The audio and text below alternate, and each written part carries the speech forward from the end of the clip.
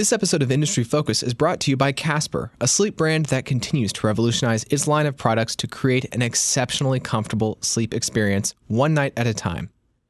Get $50 off select mattresses by visiting casper.com/fool and using promo code FOOL at checkout. Welcome to Industry Focus, the podcast that dives into a different sector of the stock market every day. It's Monday, March 19th, and we're talking about, well, the reform, or the potential reform, of Dodd-Frank reforms. I'm your host, Michael Douglas, and I'm joined by Matt Frankel. And to be more precise, the United States Senate late last week passed a bill to partially roll back and, in a variety of ways, change the Dodd-Frank reforms that were put into law in the wake of the financial crisis. Now, the first thing we have to say here is the Senate has passed a bill. That does not mean the House will pass the same bill, and that certainly doesn't mean the president will sign the bill. Right. This is what's referred to as a draft legislation. Think of it like the first draft of a paper you're writing for school. It's not going to look quite like this when the final bill is voted on. The president has already said he would sign the legislation as written, but the issue is Republicans in the House of Representatives don't quite think it rolls back the reforms enough and are going to add some things to it. And this will need some bipartisan support to pass. So there's a risk that once it gets back to the Senate, this could be a real roadblock to the reforms of the reforms becoming law.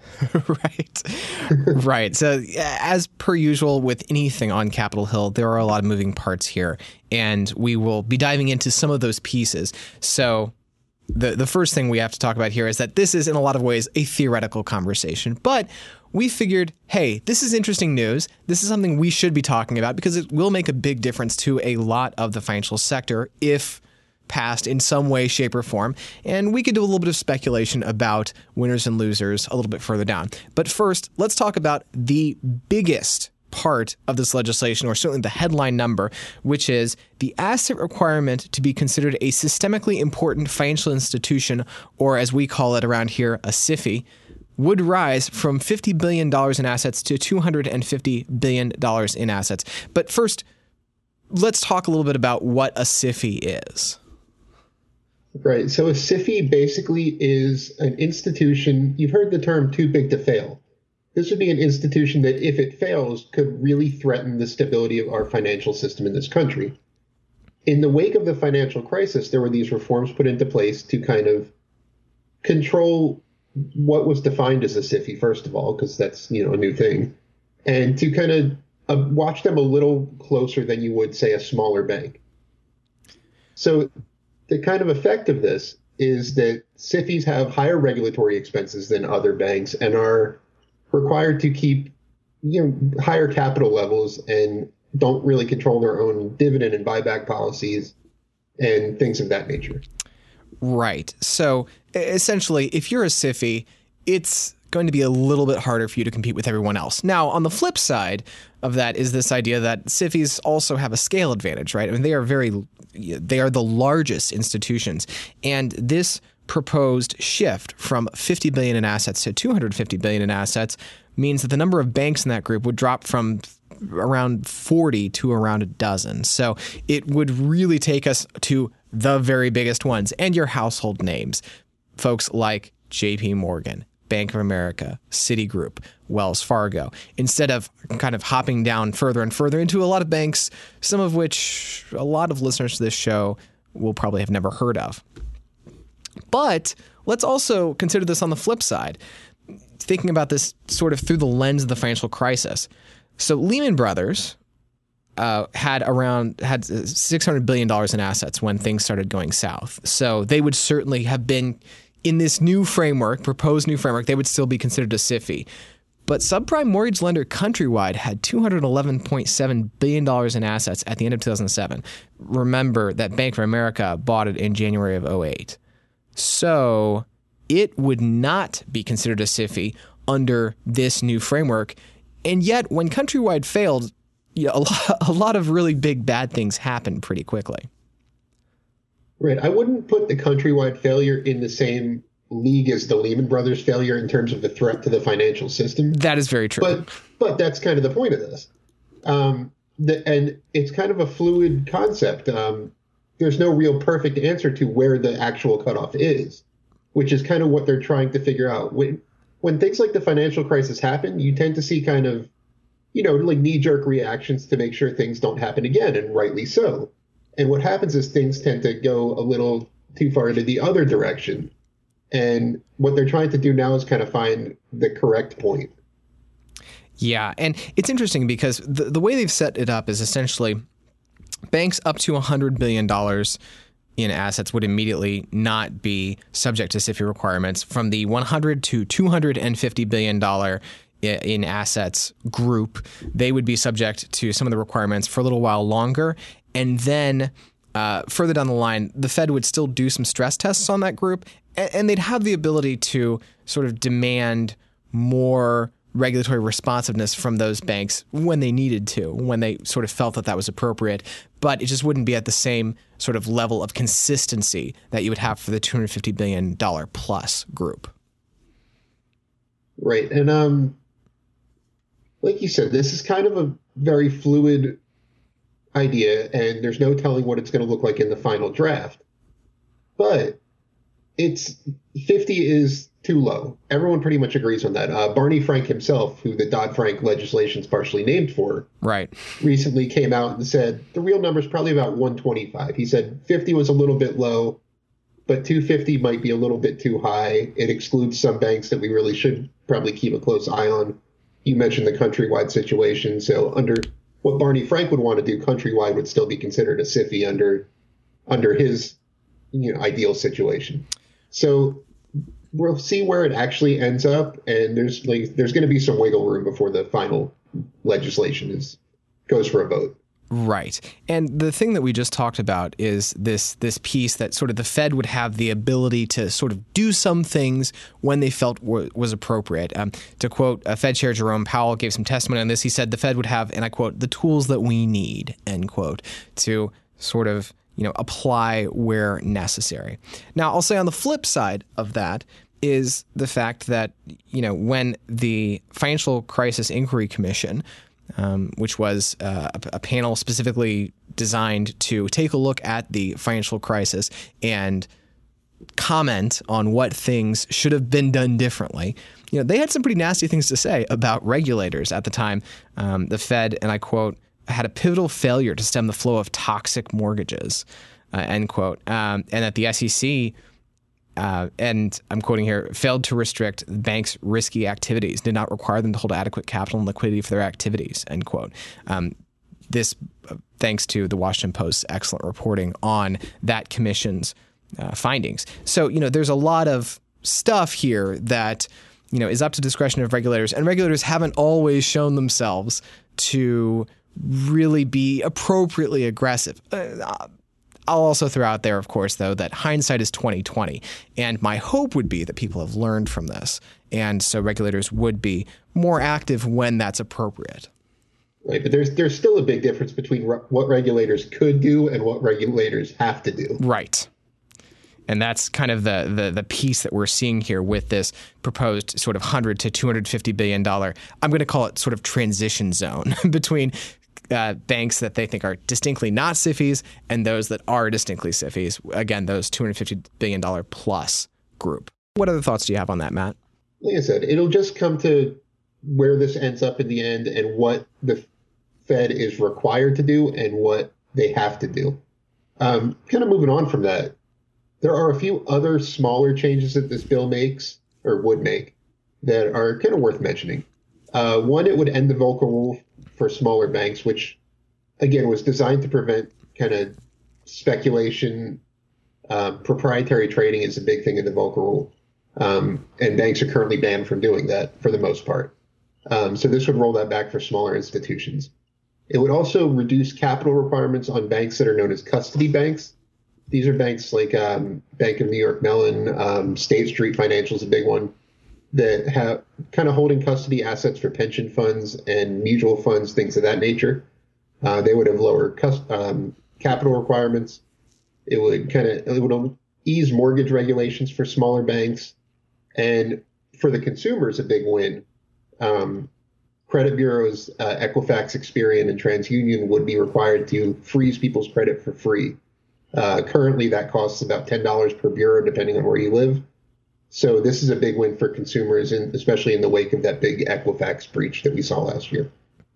Yeah, and it's interesting because when you look at the bill, one of the comments that a lot of people who are opposed to the bill will say is that, well, they say it's about community banks and small banks, but really a lot of the big benefits are to fairly large banks. Again, your sort of 100 to 200, well, I guess more like your 50 to $250 billion asset groups. And that's fair enough. That is a really, really big benefit to those groups.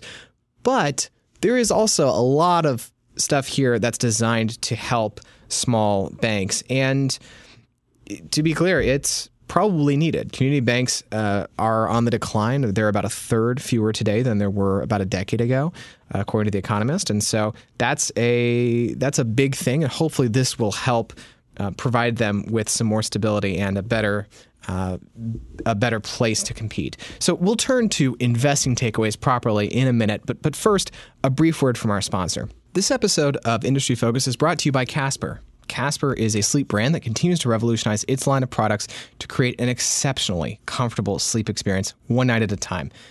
Casper's breathable design helps you sleep cool and regulate your body temperature through the night. They're not just a mattress company. Casper offers a wide array of products to ensure an overall better sleep experience. Their mattresses are made in the United States. Buying the Casper is easy. You order online, it's delivered to your door in a compact box, and there are free shipping and free returns to the US and Canada. Plus, they offer a risk-free 100-day trial. Consider this. We spend about a third of our lives on a mattress, so it's really important to truly sleep on a mattress before committing. That's why Casper gives you 100 nights to try it out. I haven't personally slept on a Casper mattress, but a good friend and colleague of mine here has, and she raves about it, says that it's the best sleep she's ever gotten. And I think it's fair to say that when my current mattress wears out, I will probably be giving Casper a try and taking advantage of that 100-day free trial. Because really, what do I have to lose? Get $50 toward select mattresses by visiting casper.com/fool and using promo code FOOL at checkout. Terms and conditions, of course, apply. But again, that's $50 toward select mattresses by visiting casper.com/fool and using promo code FOOL at checkout. All right, so winners and losers. Let's talk first about community banks, because those are a pretty clear winner here.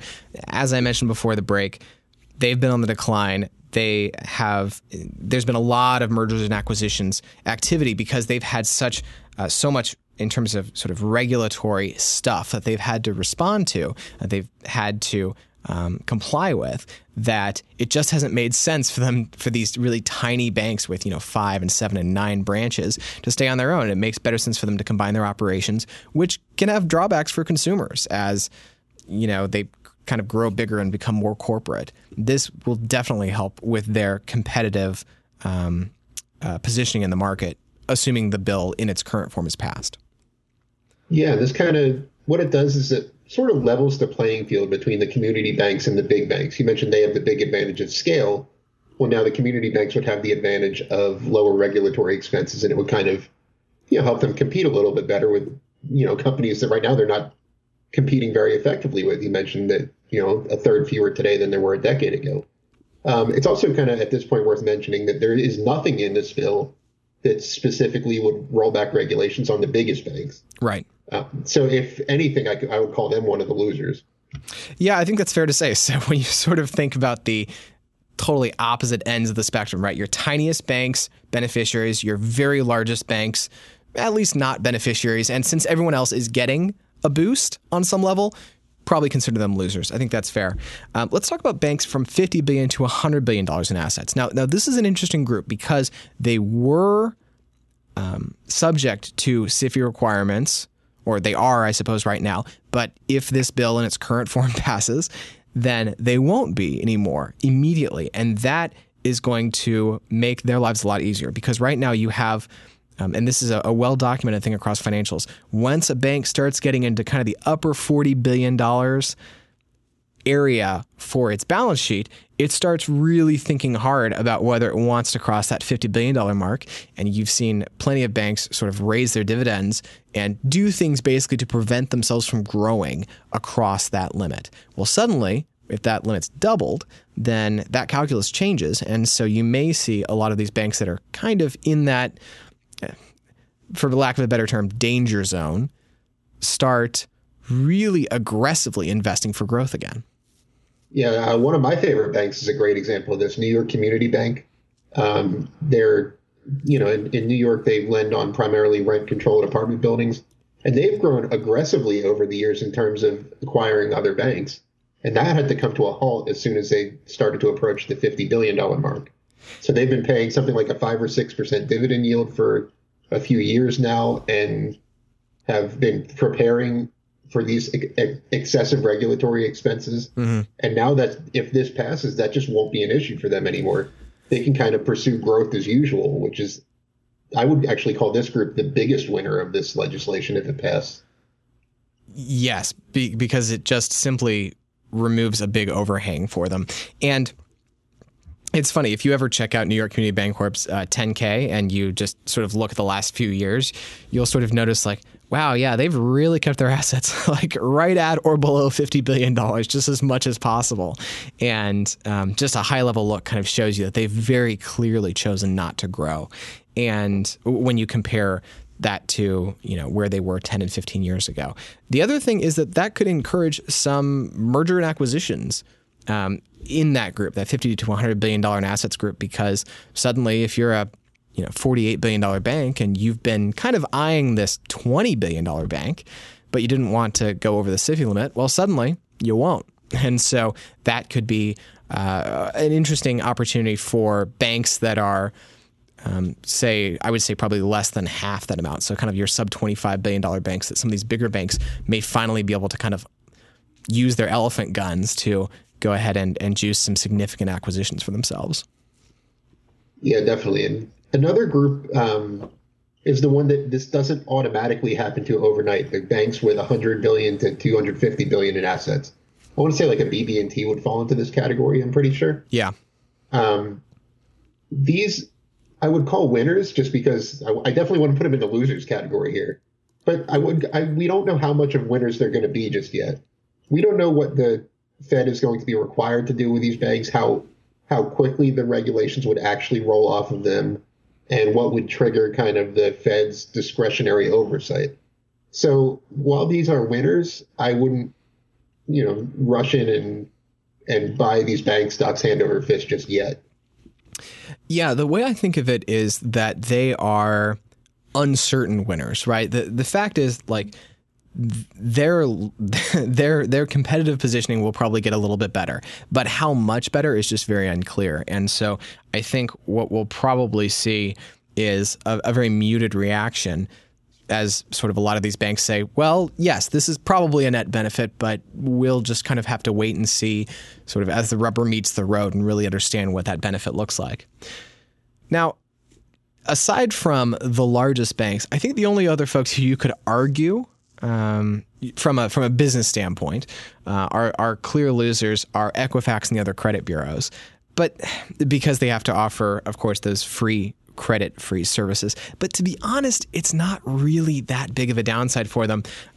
So credit-free services, amongst other things, are offered in Equifax's Global Consumer Solutions business, which was about 12% of Equifax's top line last year.